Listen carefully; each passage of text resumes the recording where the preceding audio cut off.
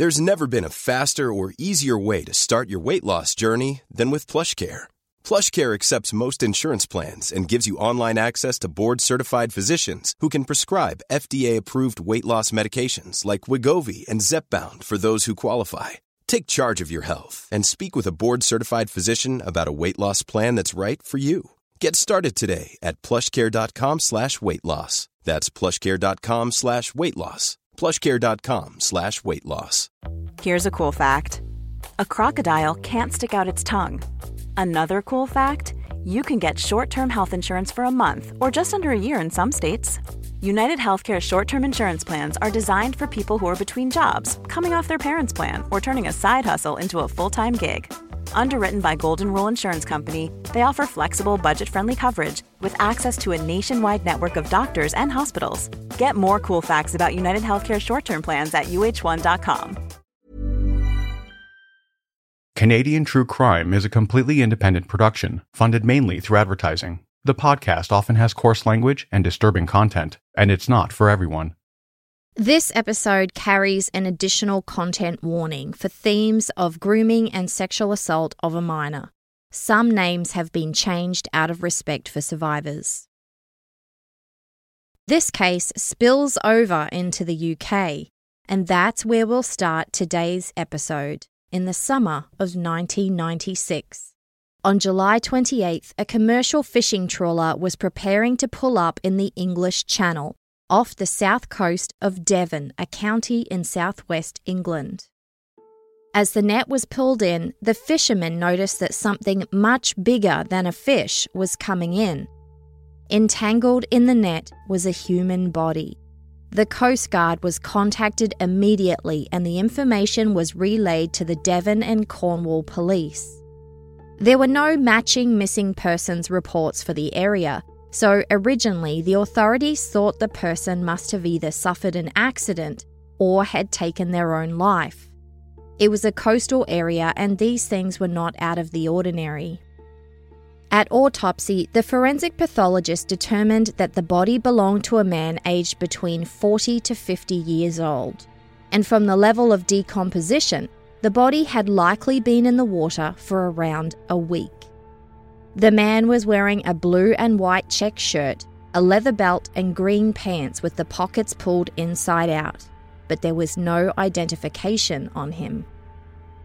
As for his cause of death, there were injuries on the body, including bruises on his left hip and lower leg and a large gash on the back of his head, which indicated he'd been hit with something heavy. But this wasn't what killed him. His lungs were full of water. It was determined that he had been beaten and then thrown in the ocean where he drowned.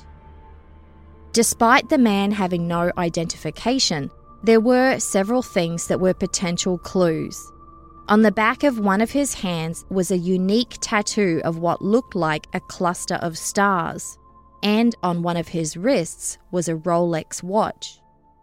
One of the officers involved in the investigation knew a little bit about the luxury Rolex watch brand. This one was one of their Oyster models worth thousands of dollars. They also have individual serial numbers and Rolex keeps meticulous service records. So if they could track the serial number back, they might learn the identity of the man who was wearing the watch. Rolex in London was contacted and after 6 weeks looking into their file archives, it was 1996 after all, they tracked the watch back to the last place where it had been serviced and learned that the owner's name was Ronald Platt. His last known address was traced to Chelmsford, near Essex, a location around 4 hours' drive northeast from where his body had been discovered. Ronald Platt's next of kin, his brother, was contacted, and a positive ID was easy to make. He was 51 years old, and that tattoo on his hand was not a cluster of stars, it was actually the Canadian maple leaf. See, Ronald Platt was British, but had lived in Canada as a child, loved it, and had been back at least one more time. He was shy, kept only a small number of friends, was a bit of a loner by choice, and didn't keep in close contact with his family, which is why no one had reported him missing. Next for investigators was to keep digging into Ronald Platt's life to see what other people he'd been associating with recently. They got a hold of his rental records and found that he listed a man called David Davis as his reference when he applied to rent his house. And David Davis lived in the same general area of Essex. There was a cell phone number listed with the name. The police called the number. David Davis picked up and was informed that Ronald Platt was now deceased. They wanted to know if David knew anything about what Ronald had been doing recently. He spoke with what sounded like an American accent and confirmed that he was friends with Ronald Platt but hadn't actually seen him for a few months. The last time they saw each other, Ronald was about to leave for France where he wanted to start an electronics business. As far as David Davis knew, that's where he still was. But he was cooperative and helpful and happy for them to contact him again if they needed to. And the police did. They wanted to clarify a few things, so they just drove out to visit David Davis at the address listed. An elderly resident answered the door, and it was quickly established that there'd been some kind of confusion with the address, and the police had knocked on the neighbour's house instead. That neighbour pointed out the correct house, the one listed on the address, but said that there was no one called David Davis at that house anyway. That was the home of the Platt family, Ronald Platt, his young wife, and their 2 young children, and they were all still alive. Investigators were stunned. It seemed that there were now 2 Ronald Platts.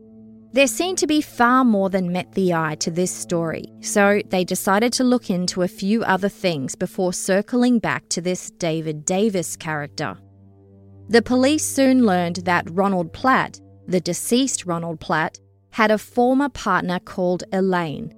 They were no longer together when he passed away, but their relationship had spanned more than a decade. Investigators contacted Elaine and gave her the news about Ronald Platt. She didn't know and was devastated to learn about her former partner's death. They discovered some more information about that maple leaf tattoo on his hand. Ronald Platt was obsessed with Canada, and when he and Elaine were together, they had actually moved there to start a new life. Unfortunately, it didn't work out, which caused the death of their relationship. They parted ways and made their own way back to England individually. Elaine described Ronald as a quiet and shy man who was also warm and caring. Quote, "He was calm, he was a very gentle fellow, he was just lovely." Out of the blue, the police asked her if she knew someone called David Davis. She said yes. He was a semi-retired wealthy businessman from the United States, maybe in his late 40s, early 50s. She'd known him for a few years and they had business interests together, and she'd spoken to him recently too. Elaine was very surprised to learn that the last time she spoke with David Davis was after the police had informed him about Ronald's death, but he hadn't mentioned anything to her about it. This was the death of her former long-term partner after all, not just a business acquaintance. After Elaine hung up from the police, she called David Davis herself to tell him she'd just found out about Ronald. She was suspicious and wanted to see how he reacted. He jumped on a train straight away to see her, apologetically telling her that he'd been saying prayers and shedding tears for their friend. But Elaine called the police straight away to let them know there was more digging to be done when it came to David Davis. Something was not right here. The man had told investigators that Ronald had gone to France a few months back, but police found several witnesses who saw the 2 men together in that area of the south coast of Devon just a week or so before Ronald was estimated to have died. And cell phone records showed that David Davis's phone made a call from that same area during the same time. Now, the reason this is striking is because neither Ronald Platt nor David Davis lived anywhere near Devon. They both lived in the area around 4 hours' drive away near Essex. Bank records showed that for the last few years, all of David Davis's bills had been paid for with checks and credit cards, all signed by Ronald Platt, and some had been signed after Ronald's body had been pulled from the sea. It was time for the police to pounce. They waited at the train station to bring him in for questioning, but he didn't appear as they expected. So the next day they got a warrant and arrived back outside his house, the correct house this time, ready to make an arrest. But as they were preparing to walk up to the front door, a taxi turned into the street. All of a sudden the front door of the house opened and a tall man ran out, hailed the taxi to stop, and jumped into it. As the taxi sped off, the police cruiser turned its lights and siren on, and before long, the cab had pulled over. The 50-year-old man known as David Davis, an American finance executive, was arrested on suspicion of the murder of Ronald Platt. He was taken to the Chelmsford police station. But the man still had a young family at home, a wife who was also American, and 2 children who were born in England, a 6-month-old baby and a 3-year-old. With their father at the station, an officer went to the house. The wife, Noelle, was very attractive and clearly very young, perhaps 20 or 30 years younger than her husband, but they seemed to have a fairly ordinary domestic life. But what wasn't so ordinary was when the officer watched Noelle pack up a diaper bag that seemed unusually heavy. The officer searched it and found a hidden bounty. In it were £4,000 in cash, worth about 11,000 Canadian dollars in today's currency, and there were also 5 gold bars which are said to have been worth around $25,000 each at the time. And Noelle's purse contained identification documents and credit cards in the name of Ronald Platt, as well as his former partner Elaine Boyes. On the children's birth certificates, Ronald and Elaine were listed as their parents, and the family's neighbours knew them as the Platt family, not the Davis family. But the police had already spoken to Elaine Boyes, and the real Ronald Platt was confirmed dead. So, who was this American family?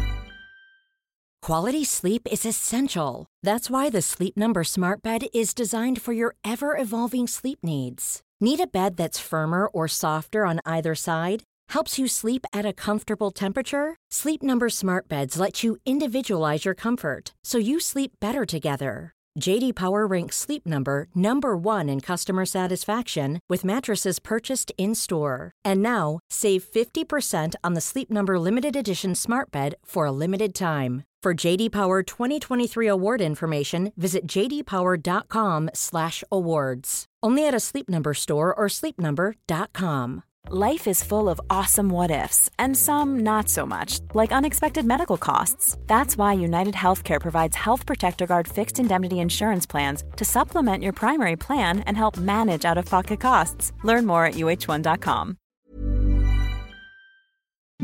Every day in America, 60 million packages are delivered, but we don't always know what's inside. He bent down to pick the package up. That's when the device detonated. Danger is everywhere, and no one is safe in Austin, Texas, as law enforcement hunts a serial bomber for 19 days. From Sony Music Entertainment, Campside Media, and Pegalo Pictures, this is Witnessed. 19 Days. Subscribe on Apple Podcasts to binge all episodes or listen weekly wherever you get your podcasts. David Davis was an alias, and he wasn't Ronald Platt either, nor was he American. His name was actually Albert Johnson Walker, and he was Canadian. He was born in the city of Hamilton, Ontario in 1945 and grew up in the small city of Paris in the same area of southwestern Ontario. Albert Walker was a high school dropout and ended up working in the library at the University of Waterloo.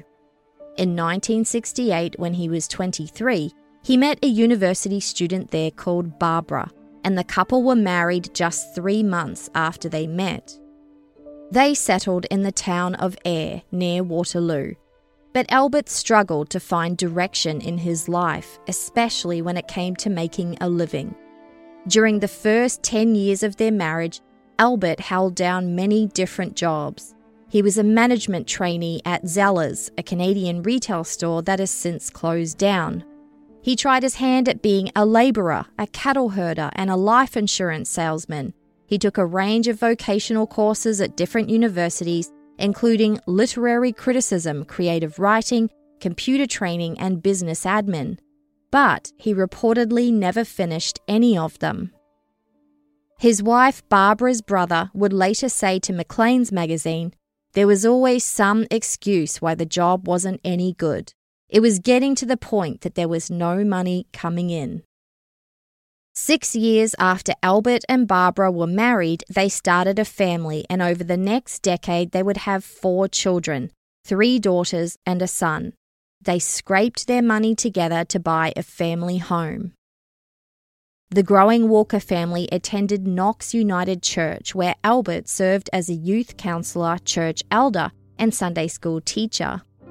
He was charming, professional, and always well-dressed, and the family were known to be good church-going people.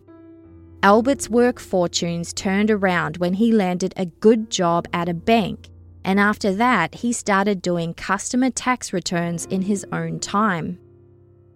Before long, people at church started to learn about the service he was providing, and more business started to come his way. He saw an opportunity. He reinvented himself as a financial planner and turned his side hustle into a company, Walker Financial Services. Things were tight at first, but Albert never looked back and was always looking to expand his business.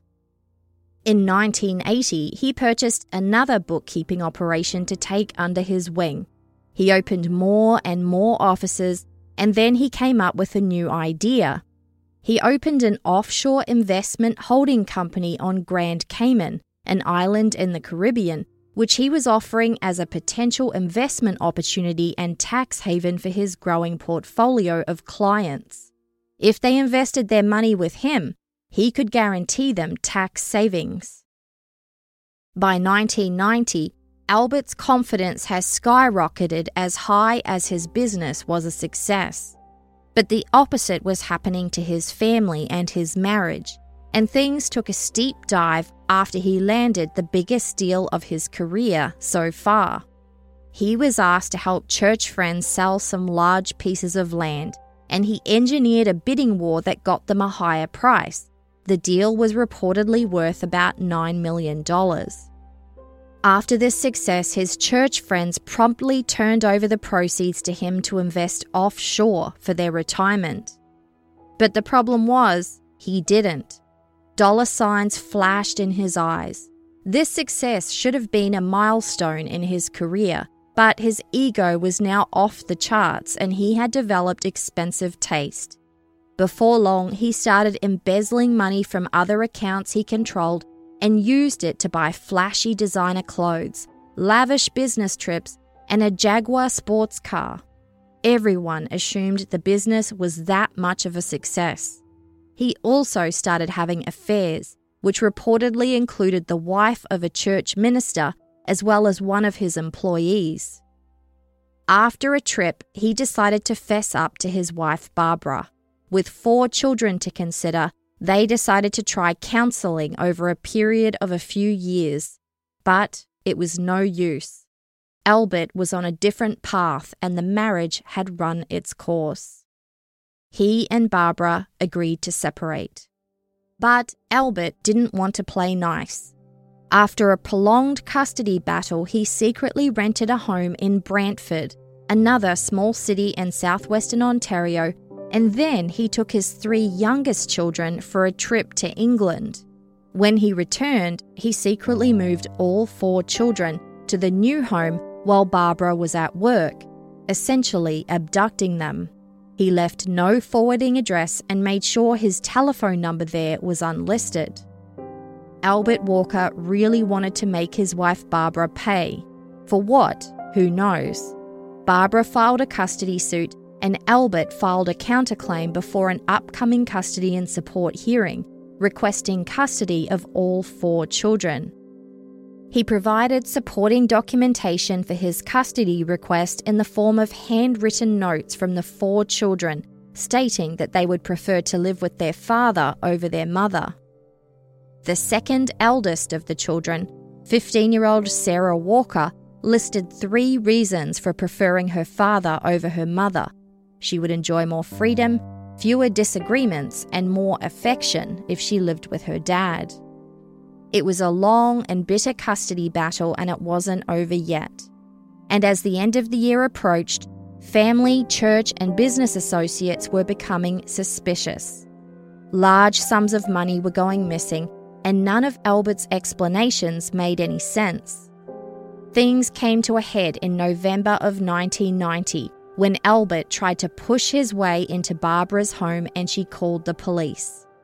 He was charged with domestic trespassing and forcible entry, and the custody matter was settled by splitting things right down the middle.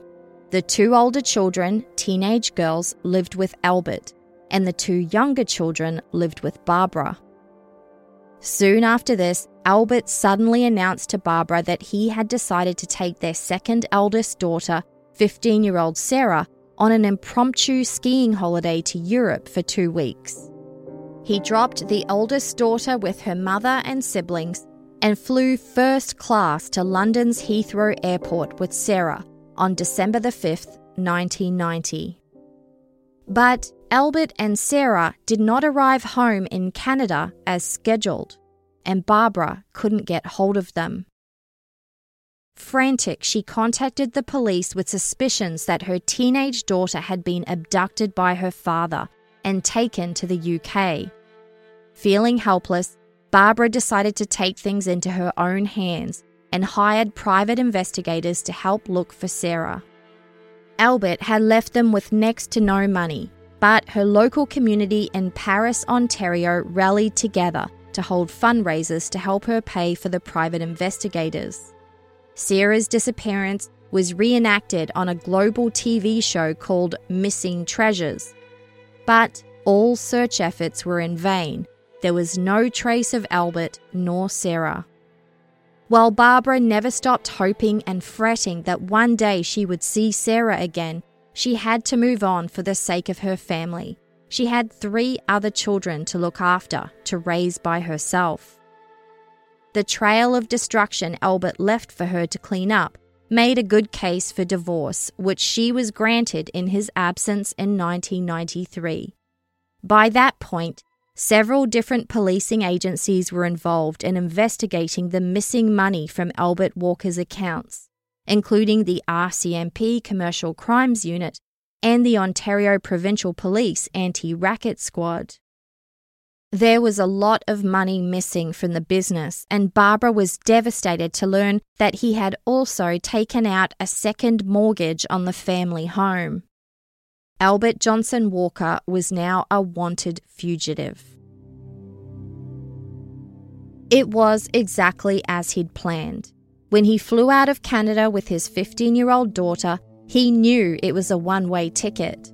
He'd seen the writing on the wall. People would soon be asking questions about missing money. So, in the months before they left, he ramped things up, stashing money in offshore accounts and converting cash to gold bars. He was preparing to disappear forever. And once the full extent of his fraud was realized, he and Sarah would be long gone and untraceable. Once they arrived in England, he manipulated her into believing they needed to assume new identities. Albert chose to use the name of David Davis, the name of a former client of his in Ontario. Sarah would be his daughter, and her new name would be Noelle. They rented a home in these new names and settled in the North Yorkshire region in the northern half of England. They kept to themselves generally, except they always attended church. The Reverend there would say that he found Albert to be a pretty helpful, pleasant guy who was supportive to others.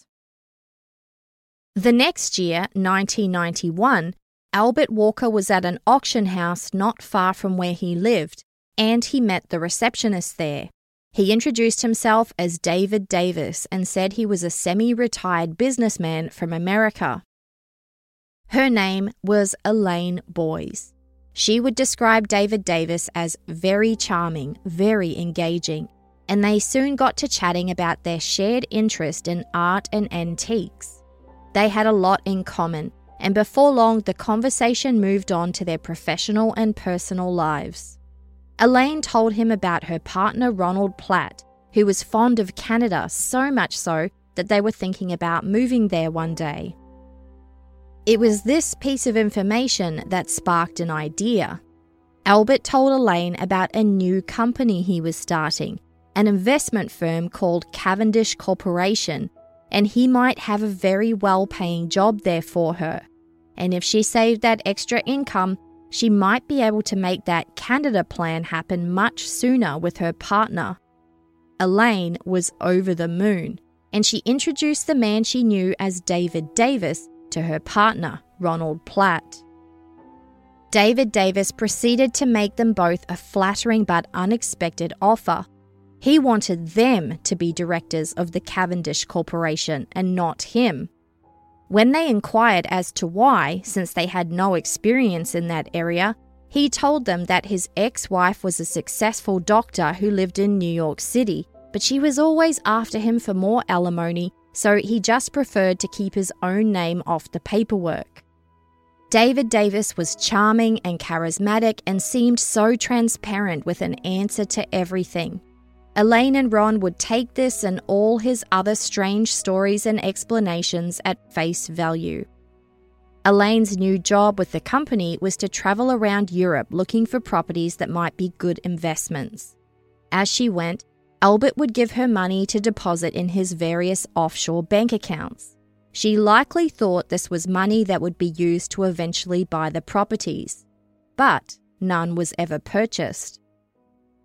While Elaine Boyes thought she was doing her job, what she was actually doing was laundering money for Albert Walker, money he had stolen from his company and his clients back in Canada, money that they were still looking for. See, back in Canada, the estranged family that he left behind was still dealing with the fallout. Walker's Financial Services Inc. was declared bankrupt with $2.8 million in claims against it. It would be determined that he had embezzled up to $4 million before taking Sarah and disappearing to England. And on his way out of Toronto, he purchased diamond jewellery worth some $12,000, leaving the bill for that behind in Canada too. Ontario police would charge Albert Walker in absentia with multiple counts of theft, fraud and money laundering, but they had to catch him first. He was now a high-profile fugitive, the most wanted man in Canada and number 4 in Interpol's global most wanted list. Albert Walker, posing as David Davis, had become friendlier with Elaine and her partner Ron since they were the directors of his new company. The couple were invited over for Christmas Day 1992, and David introduced them to his daughter, Noelle. Elaine noted that Noelle was shy and looked to her father for approval. The man they knew as David Davis did most of the talking. At that dinner, he handed Elaine and Ron an envelope and waited for them to open it. It was a Christmas card with a proposal inside. He wanted to help them move to Canada and would purchase 2 airline tickets for them, but there was a catch. Elaine and Ron had to use them by the end of February. It was a pretty grand Christmas gift, but Elaine was worried that February was only 2 months away and she didn't know if they were ready yet. But Albert tuned in to his usual charisma to whip Elaine and Ron into a frenzy, extolling the virtues of the Great White North and the golden opportunities that could be found there, and reminding Ron that moving there was his goal anyway, his life's dream.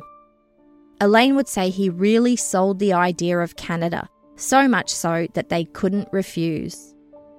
They talked about what would happen with Cavendish Corporation, and Albert said he wanted them to remain directors of the company. How would that work if they were in Canada, though? Albert had an answer for that as per usual. He told them that it was standard business practice in these kind of situations for him to keep some kind of ID for them on record, like a driver's license or a birth certificate, and also to have rubber stamps made up of their signatures. So if anything needed to be signed by the company directors while they were in Canada, David Davis could just use the stamp in the UK. Nothing to be concerned about, he said. Obviously, what he was suggesting was forgery and fraud, but his confidence and charisma were convincing. He was a gifted salesperson. And besides, Ron and Elaine's knowledge about standard business practices wasn't extensive, so they took him at his word. So while the Canadians stayed in Britain, the Brits jumped on a plane to Canada. Ron Platt and Elaine Boyes landed in Calgary in February of 1993. They were promptly greeted by a temperature of minus 40 degrees. A real Canadian experience right off the bat. Elaine was not impressed, but there was no time for letting the weather get in their way. Immigration is a grind, and there was no time for acclimatization. They had to find jobs and a place to live as soon as possible. So why did Albert Walker suddenly and so desperately want Elaine and Ron shipped off to Canada as soon as possible? As it turns out, his daughter Sarah, who was by that point 18 years old, had just found out that she was pregnant. This threw a spanner in the works, both when it came to optics and when it came to needing proper medical attention. Because the Noelle Davis identity wasn't real, Sarah had no valid ID. They would need to steal someone else's. Albert manipulated Sarah into changing their cover story and posing as husband and wife moving forward. With a baby on the way, there would be less questions if they pretended to be a married couple. As soon as Ronald Platt and Elaine Boyes left for Canada, Albert assumed Ronald's identity. He had the man's signature stamp, driver's license and birth certificate after all. And while Sarah didn't assume Elaine's identity, she did use her ID documents to access medical care. With the real couple in Canada, Albert had free rein with their identities in England. So, just like that, 47-year-old Albert Walker and his 18-year-old pregnant daughter Sarah had gone from posing as David Davis and his daughter Noelle to Ron Platt and his wife Noelle. Things were going great for Albert Walker.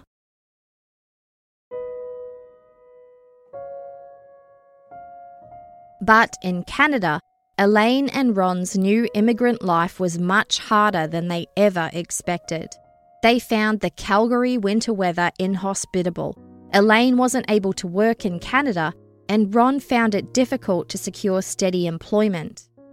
Elaine only lasted a few months. She always planned to fly back to England for her sister's wedding, but she decided she was going to stay. She wasn't coming back to Canada. Ron was devastated. He understood her decision, but this was his big life's dream. He loved Canada so much, he wanted to stay and keep trying to make it work there. The couple sadly parted ways.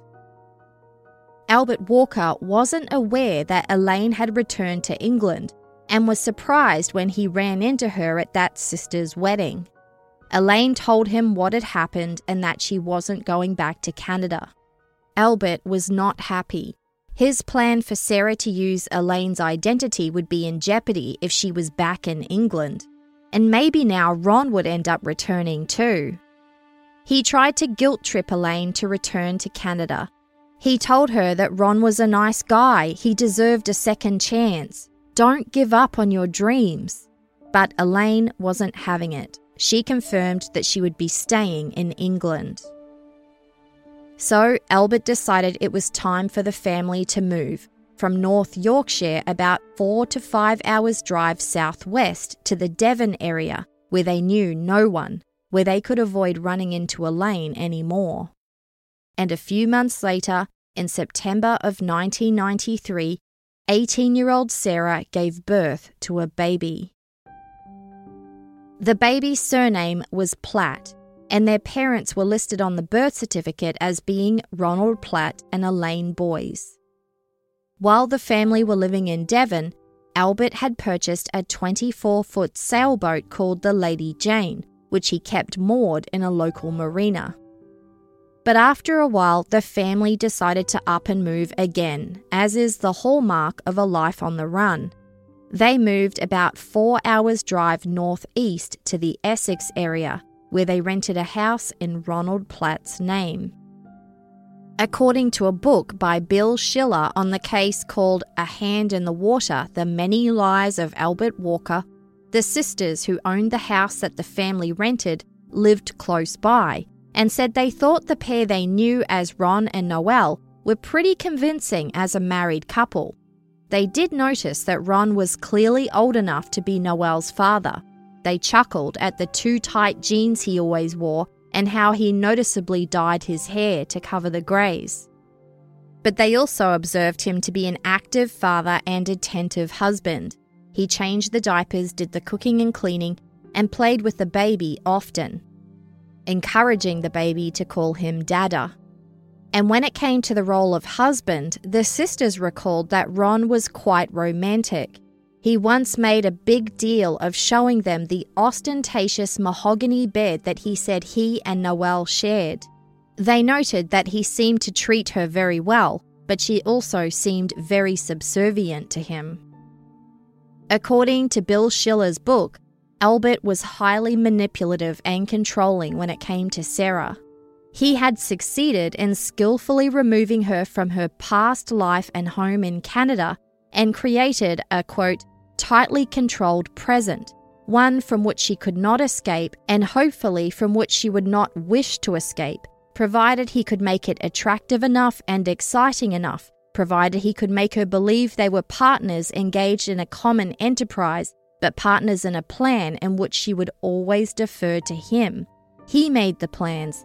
He set the rules. He was the mastermind capable of achieving anything. End quote. But just over a year later, Albert Walker's carefully constructed life was about to be threatened.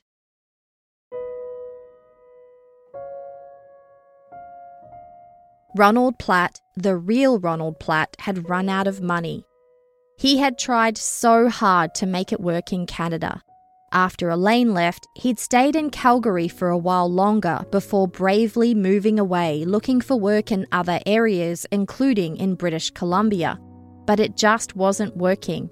He couldn't sustain himself anymore and arrived back in England with no money to his name and nowhere to live. The first thing he did was track down his sometime business partner and friend, David Davis. After all, the American businessman had always shown himself to be helpful and generous. What Ronald didn't know was that David Davis was a fake name, and the guy had stolen his identity while he was in Canada. But Ronald Platt trusted him implicitly, and as expected, David Davis generously agreed to help Ronald set himself up in England again, in Reading, a town about 90 minutes drive away from where he lived. But while Albert was good at pretending to be someone else, he was not happy about this situation. He had been using Elaine and Ronald's identities for medical care, to put on birth certificates and other records, to launder money. He'd even reinvented himself as a personal counsellor or therapist and had opened an office in the nearby village under Ronald Platt's name. But now the real Ronald was back, And while he didn't live in the same area, he was close enough that Albert would need to tread carefully for a while and see how things shook out. But the problem worsened when Ronald started experiencing problems at work. He quit his job and moved to Chelmsford, only about 20 minutes drive away from where Albert Walker lived with his family. David Davis signed on to be guarantor at the new home too. According to later media reporting, it seemed that Albert kept up the pretenses, continuing to help Ronald Platt get his life back together while also continuing to assume his identity. But behind the scenes, he was plotting.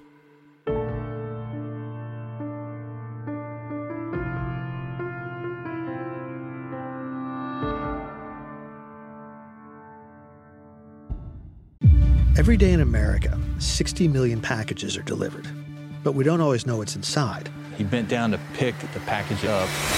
That's when the device detonated. Danger is everywhere, and no one is safe in Austin, Texas, as law enforcement hunts a serial bomber for 19 days. From Sony Music Entertainment, Campside Media, and Pegalo Pictures, this is Witnessed. 19 Days. Subscribe on Apple Podcasts to binge all episodes or listen weekly wherever you get your podcasts. Small details are big surfaces. Tight corners are odd shapes. Flat, rounded, textured, or tall. Whatever your next project, there's a spray paint pattern that's just right. Because Rust-Oleum's new Custom Spray 5-in-1 gives you control with 5 different spray patterns. So you can tackle nooks, crannies, edges, and curves without worrying about drips, runs, uneven coverage, or anything else. Custom Spray 5-in-1. Only from Rust-Oleum. Hey, it's Paige DeSorbo from Giggly Squad. High quality fashion without the price tag. Say hello to Quince.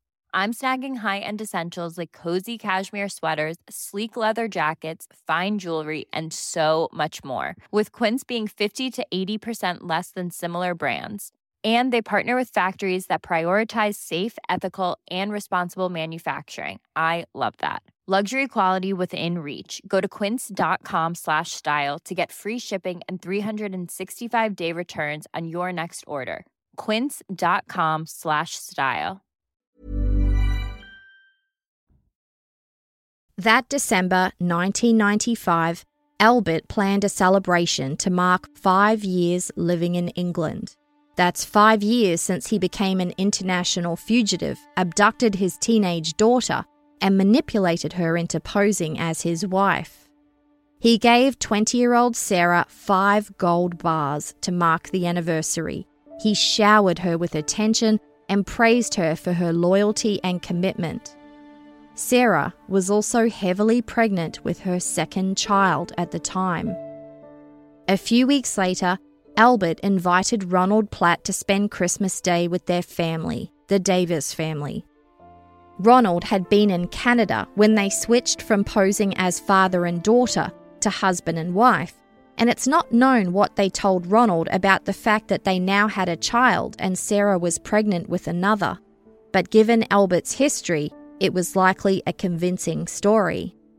Sarah would say that Ron had been depressed since he returned to England. It was clear to everyone how utterly devastated he was that his lifetime dream of permanently moving to Canada had not worked out. That Christmas Day of 1995 was the last time Sarah would see the real Ronald Platt in person. A month later, she gave birth to another baby who was again given the surname Platt. The neighbours commented that the baby looked just like the man they knew as her husband, Ron.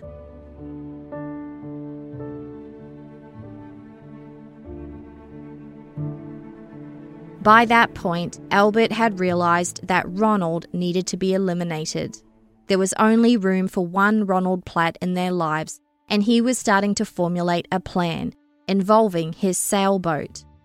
The Lady Jane was conveniently still moored at a marina on the South Devon coast, hours away from the area where they all currently lived. At the police station after David Davis's arrest, investigators had separated him and his young wife, Noelle. They wanted to know why she had thousands of dollars of cash and gold bars in a diaper bag, as well as several pieces of identification that didn't belong to her. And the age difference was glaringly obvious. It was clear from how they presented that they were trying to make it look less obvious, but there was no mistaking that Noelle was a young-looking 21, and her husband couldn't pass for much younger than 50. There was much more to this story here, clearly, so police continued to ask Noelle pointed questions about her husband and their relationship, historical questions that she didn't have the answers to.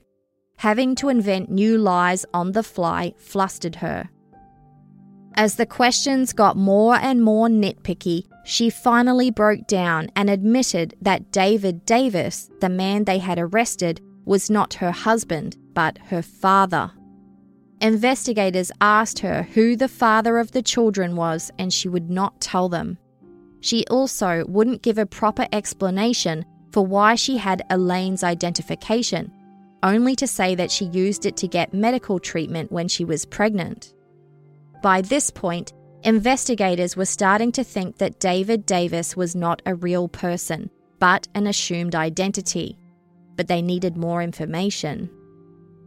They continued on what would be a massive investigation, starting with a search of the family home where this Davis family lived. There they found thousands of pounds and Swiss francs. There was also around 17 gold bars, valuable artwork, various keys to lockers, and prepaid credit cards. They went through piles of papers and receipts, spending hours and hours poring over the minute details for anything that might be a lead or a clue. Their hard work paid off. They found a receipt for a marine fishing store called Sport Nautique, located along the same South Devon coastline where Ronald Platt's body had been recovered.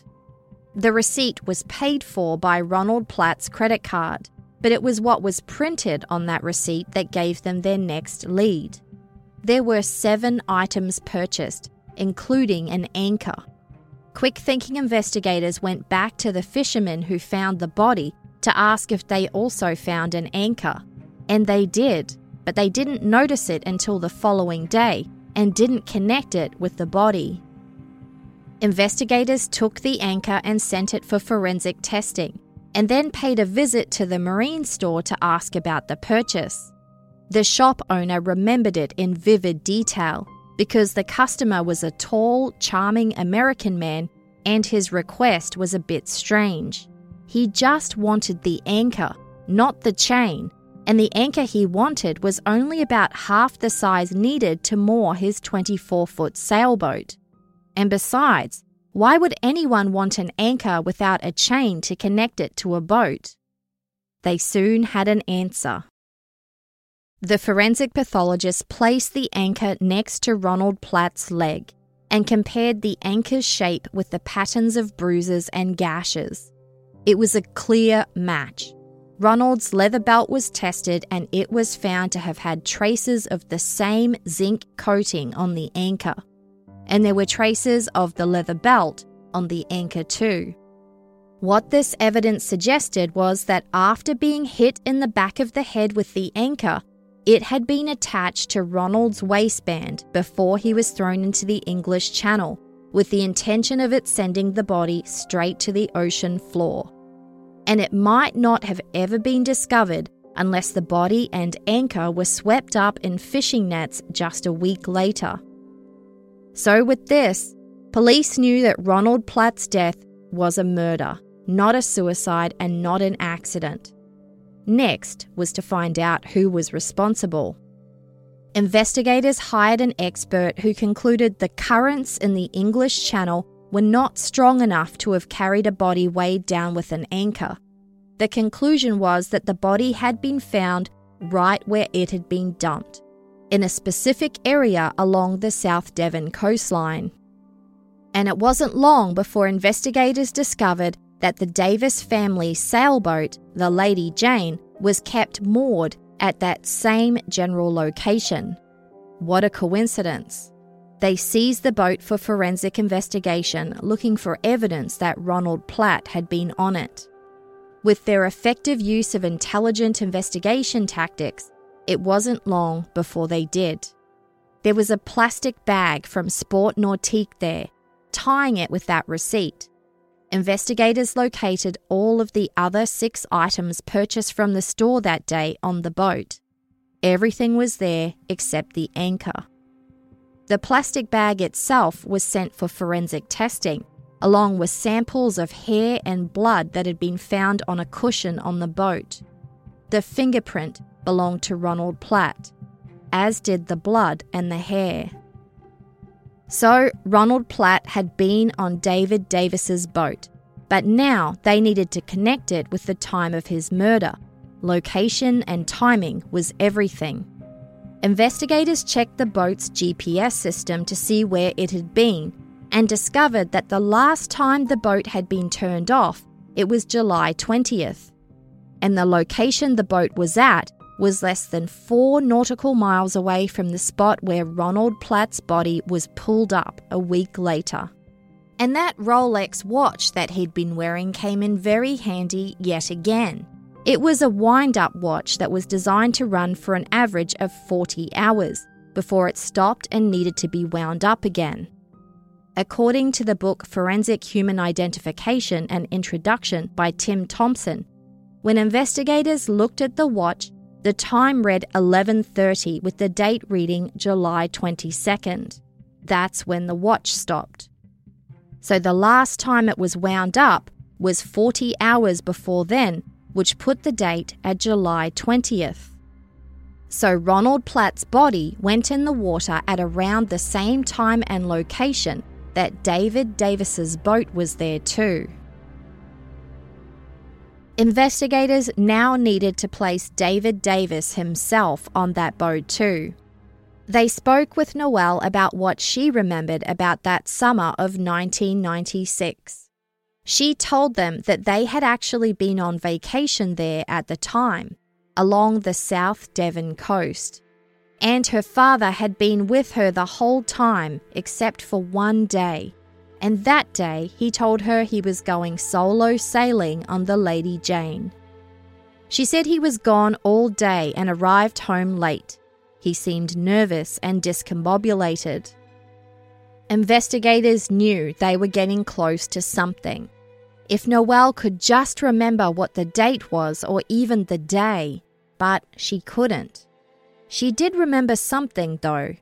As she waited for her father to return home that night, she remembered watching the opening ceremony of the Atlanta Olympic Games. Investigators checked the TV schedule, and what do you know, it was July 20th, 1996, the same day. In the meantime, the police had taken the fingerprints of the man they had in custody, the man who told them his name was David Davis. While Noelle had fessed up and told them that they were father and daughter, she hadn't given them any more information than that. To their surprise, the fingerprints matched those of the most wanted man in Canada, the 4th most wanted man on Interpol's global list. His name was Albert Johnson Walker. The man had defrauded his family, his business, his clients, and his church, and fled with his teenage daughter 6 years beforehand. Albert had been so successful that he'd managed to evade several police agencies in Canada, and no one in England was able to figure out who they were. It was only because of Albert's careless mistakes with Ronald Platt that he'd been found out. Investigators called Albert Walker's ex-wife Barbara in Canada to give her the good news. They had finally found her daughter in the UK. Barbara got straight on a plane to England for a reunion with her daughter and to meet her 2 new grandkids. The question of who their father was being asked by everyone. Barbara was quoted in Maclean's magazine saying that she and Sarah didn't discuss it at all. Quote, "At this point, I'm not in a position to say, we just don't know." she did say that her only priority was to bring Sarah and the kids home to Canada, which she did. After the news came out about this twisted Canadian story, there was widespread shock and disbelief in both England and Canada. In Canada, those in southwestern Ontario who had known Albert as a church-going family man before he vanished couldn't believe that the man they knew was responsible for all of this. And back in England, the neighbours and locals in the village where Albert and Sarah lived couldn't believe the story that was unfolding once they discovered the couple they thought were husband and wife were actually father and daughter, and they had 2 young children. Police wanted to see if there were any additional charges that needed to be laid on Albert Walker. The investigation was massive, with a large team of investigators taking hundreds of statements and seizing more than 1,000 potential exhibits. And they believed there was a lot more hidden that needed to be accounted for. But Canada was eyeing things too. Albert Walker was sought by both the RCMP, the OPP and Interpol on charges of frauding 30 Canadians out of millions of dollars. His bankruptcy trustees were keen to have him back too, as were all the people that he ripped off, who included a large group of unsuspecting seniors from church. But he needed to be tried in British court for the murder of Ronald Platt before he could return to Canada and face the consequences of his fraudulent acts there. In 1998, the trial was held in Exeter, a city in the county of Devon. Albert Johnson Walker pleaded not guilty to the murder of Ronald Platt. The defence's case was that Ronald Platt had taken his own life that day because he was depressed after he'd failed to make it work in Canada. Albert Walker would testify in his own defense. But first, the Crown presented expert testimony of 55 witnesses and hundreds of exhibits to prove their case, which was this. Albert Johnson Walker had been defrauding people in Canada to fund his increasingly lavish lifestyle. As his world started crumbling and people started asking questions, he stole more than $3 million from his company, abducted his 15-year-old daughter, and flew to England. Their Davis family alias was good at first, but they had no actual pieces of identification to back it up. So Albert was thrilled when an opportunity dropped on his lap in the form of Elaine Boyes and Ron Platt, a couple who clearly wanted to move to Canada. He thought if he helped them do that, he could manipulate them into giving over their identification, and then when they were gone, he would be able to assume their identities. When things didn't work out and they each returned, Albert Walker tried to make things work for a while, but the threat of there being 2 Ronald Platts in England, the threat to his house of lies, was too great. The court heard that Ronald had returned to haunt Albert and needed to be eliminated. The evidence showed that what likely happened was, during that family holiday to the South Devon coast, on the day that Albert told Sarah he was going sailing by himself, he actually asked Ronald to come out on the boat. Through expert testimony, the jury heard that once the boat was about 4 to 6 nautical miles off the coast, Albert grabbed the anchor, hit Ronald from behind with it, tied it to his unconscious body and threw him in the English Channel to drown. Ronald's hair and blood were found on the boat, and the bruises on his legs matched exactly where the anchor would have banged up against him. It would have been a perfect plan had his body not been dredged up by fishing nets a week later. And because Albert made the mistake of not removing Ronald's Rolex watch, investigators had a head start on finding out who it belonged to, since Ronald was a man who kept to himself and hadn't been reported missing. His distinctive maple leaf tattoo would have also provided a unique identifier had the Rolex not been present. For the Crown's case, the only potential barrier to a guilty verdict was that there were no witnesses to the crime. No one saw Ronald Platt on the Lady Jane, let alone on the day he died. But they had other evidence. Those witnesses who saw Ronald and Albert together in Devon the week before Ronald was determined to have died. There were also cell phone records that showed Albert made calls from the same area that Ronald Platt's body was found, during the same time period that he would have entered the water. And police discovered that Albert had been paying his bills using Ronald Platt's checks and credit cards, and continued to do so after Ronald's body had been recovered. And there was something else. Sarah had been flown back to England to testify against her father. The 22-year-old told the court about the day during their vacation that Albert went out sailing by himself and returned home late. It was put to her that she must have known that Albert was going sailing with Ronald, but she insisted that she didn't.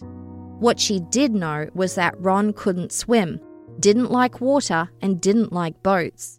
The question was asked a number of different ways, and she did not falter. She maintained that she had no idea that Ronald was there that day. When asked if she thought Ronald Platt may have taken his own life, Sarah said no, although she did acknowledge that he seemed depressed 6 months earlier when she last saw him at the Christmas dinner. She shocked everyone when she told the court that her father had phoned her from prison and begged her not to testify. He wanted her to change her story and lie to the court, but she refused. She had now realized that she was one of his victims. She told the court that he used hypnosis techniques to get her to do what he wanted. She was angry.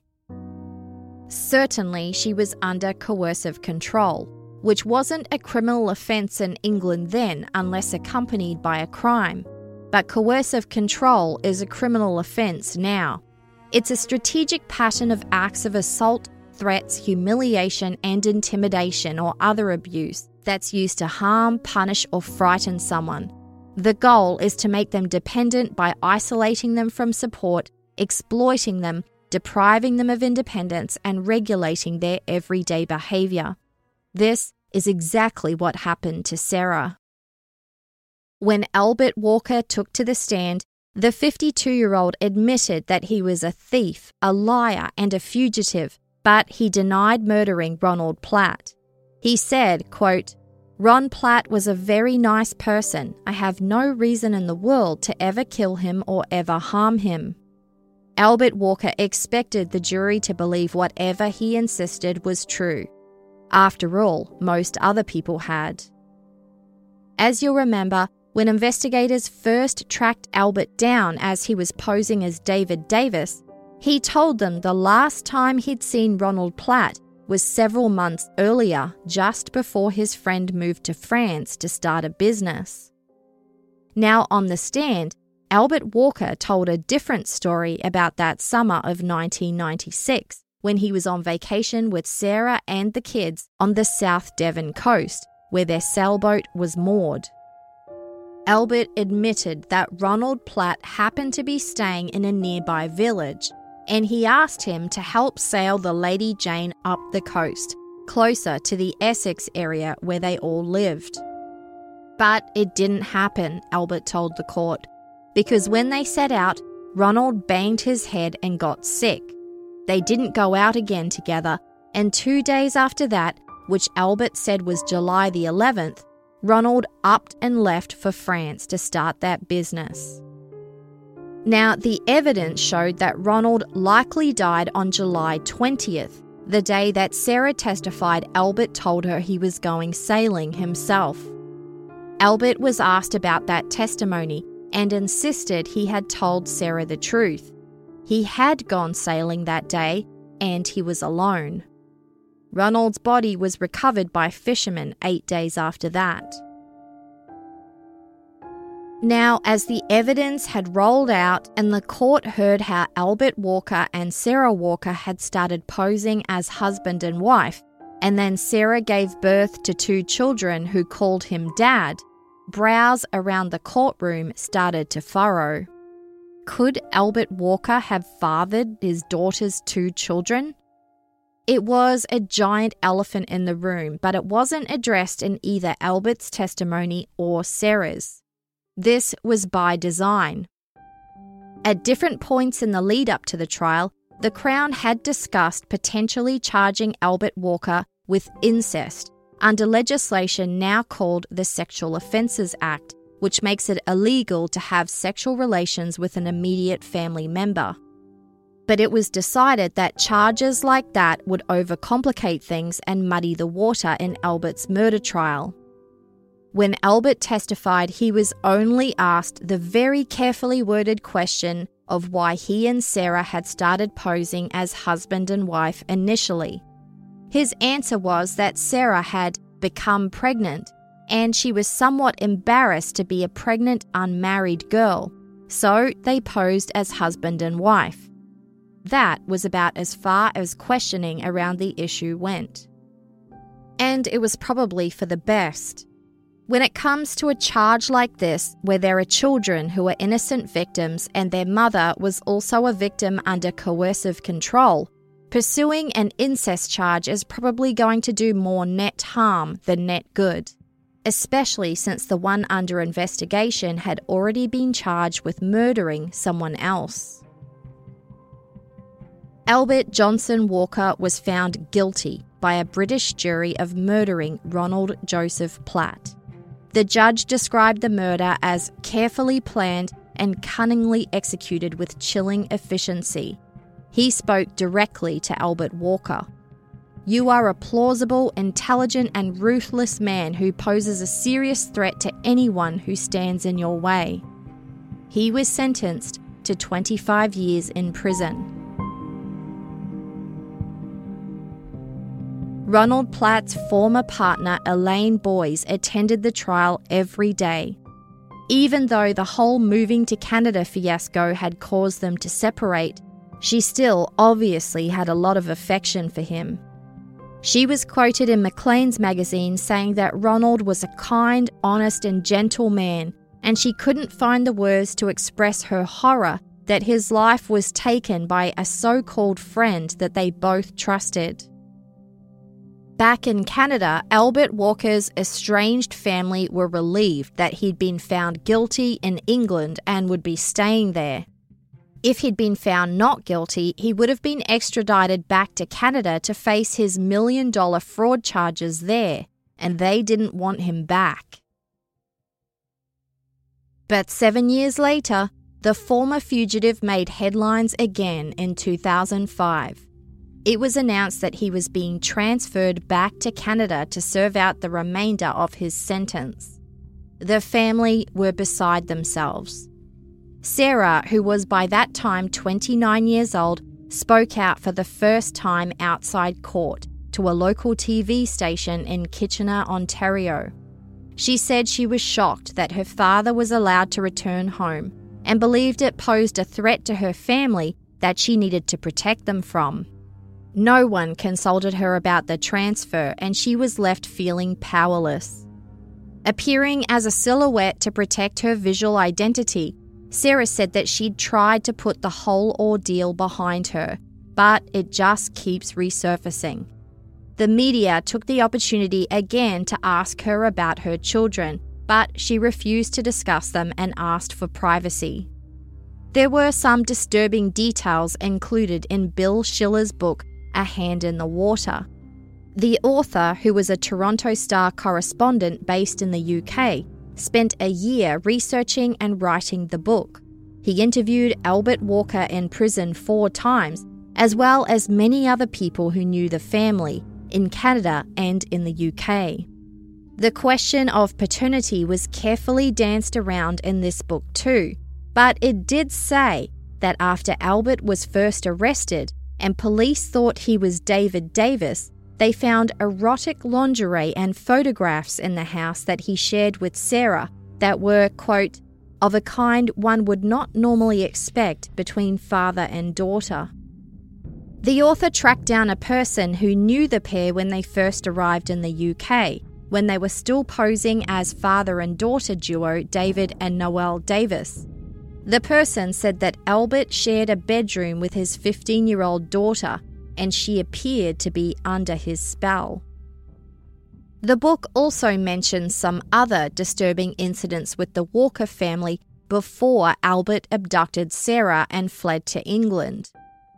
Just a year before that, her mother Barbara caught Albert and Sarah, then 14, in bed together, but she wasn't clear if what she saw was just horsing around or if it was something more concerning. She approached it with her daughter carefully, warning her about older men in general and the tricks they might try on a teenager. She then opened the floor in case Sarah had anything to talk about. Barbara noted that Sarah didn't say anything else or mention anything about her father. The next year was the custody battle, where Sarah wrote a note listing why she preferred her father over her mother. At that point, Sarah was 15 years old, and part of the note read, quote, "My father shows me a lot of affection on a regular basis, and we are very close." The book also mentions and confirms two disturbing details that Barbara did not find out until years later. One is that Albert had helped Sarah to access birth control when she was just 15. And before that, he had helped their eldest daughter, Sarah's older sister, to get breast implants when she was just 16 years old. When Albert Walker was transferred back to Canada, it meant the authorities there could push ahead with his fraud charges, finally. While Albert had tried to minimize and dismiss the damage he'd caused to the people he defrauded, making out that it wasn't that bad, several had come forward to refute that. Others were too scared, too shamed to come forward. Many of the people he stole money from were from church, where he was able to hide in plain sight by posing as an affable and trustworthy father of an ordinary church-going family. Maclean's magazine spoke with several of the victims. A 74-year-old farmer lost $70,000 thanks to Albert's investment scams. He said that he was heartbroken at the time. Quote, "He knew how to play you, the dirty jerk." Another man came forward with the story of his mother who owned a successful tax and bookkeeping company that she was trying to sell. She had received a really good offer, but Albert Walker swooped in and offered her more, which she accepted. But he took the business under his wing and never paid up. She ended up losing everything, declaring bankruptcy, and was devastated. Other victims had breakdowns and ongoing mental health issues. Albert was described as self-serving, deceptive, and callous. In 2007, Albert Johnson Walker was convicted in Canadian court of 20 fraud and theft charges. He was sentenced to an additional 4 years in prison to run concurrent to his life sentence for murder. Not much happened for the next 12 or so years as Albert continued to serve his sentence in Canada. The case was high profile, with books written, including by his ex-wife Barbara. Many of the books are now out of print, but there was also a TV movie, documentaries, and even a theatrical play. In 2015, he applied for parole but dropped it in advance of the hearing. The family must have been relieved. But 6 years later, in July of this year, 2021, he applied again. The London Free Press reported on what happened at the parole hearing, where the board assessed his understanding of the crimes he'd committed and whether he understood his risk factors for reoffending. When it came to the crimes of fraud and theft, the board asked Albert to describe what led to these crimes, and he said his biggest risk factor at the time was insecurity and the need for love and affection from others. When the board asked about his crime cycle, he told them he didn't have one. And when he spoke about the many victims of his fraud, he minimized their pain and suffering still, claiming that none of them actually went bankrupt, which was categorically not true. This and other comments led the board to conclude that he lacked remorse and didn't have a sound understanding of how his actions affected those he stole from. He was also asked to go over the murder of Ronald Platt. As you'll remember, he had always denied killing him or even having Ronald on the boat that day. But at the parole hearing just a few months ago, he told a different story. Albert Walker told the parole board that he had considered a plan to kill Ronald Platt on his boat and dump the body, but he couldn't follow through with it. So instead, he decided to take Ronald on his boat and offer him a lump sum of money. He was going to tell Ronald that there would be no more money after that and then cut off contact. But Albert said once he got Ronald on the boat and gave him the cash, he decided to tell him about the cancelled plan to murder him. But Albert told the parole board that Ronald instead got angry and retaliated, and Albert was knocked unconscious. Albert said that when he came to, Ronald Platt was in the water for some reason trying to get back into the boat. Albert said he prevented him from getting back on board until he realised that Ronald had actually drowned. So he went into the water, retrieved the wad of cash out of Ronald's pocket, and then weighed the body down with an anchor so it would sink. When questioned about why there was a new version of the story now instead of at trial, he told the board that it was because of his failing memory. The board didn't buy it.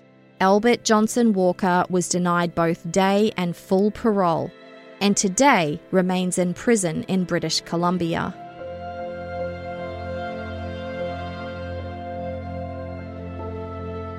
Thanks for listening, and special thanks to Deirdre Bradley for research and writing assistance. As well as court documents and news archives, this episode relied on the journalism of Darcy Jenish for Maclean's magazine and excerpts of the book Hand in the Water by Bill Schilling. For the full list of resources for each episode and anything else you need to know about the podcast, visit canadiantruecrime.ca. Well, that's it for this week. Thank you so much for your kind ratings, reviews, messages, and support. Thanks also to the host of True for voicing the disclaimer, and We Talk of Dreams who composed the theme song. I'll be back soon with a new Canadian true crime story. See you then.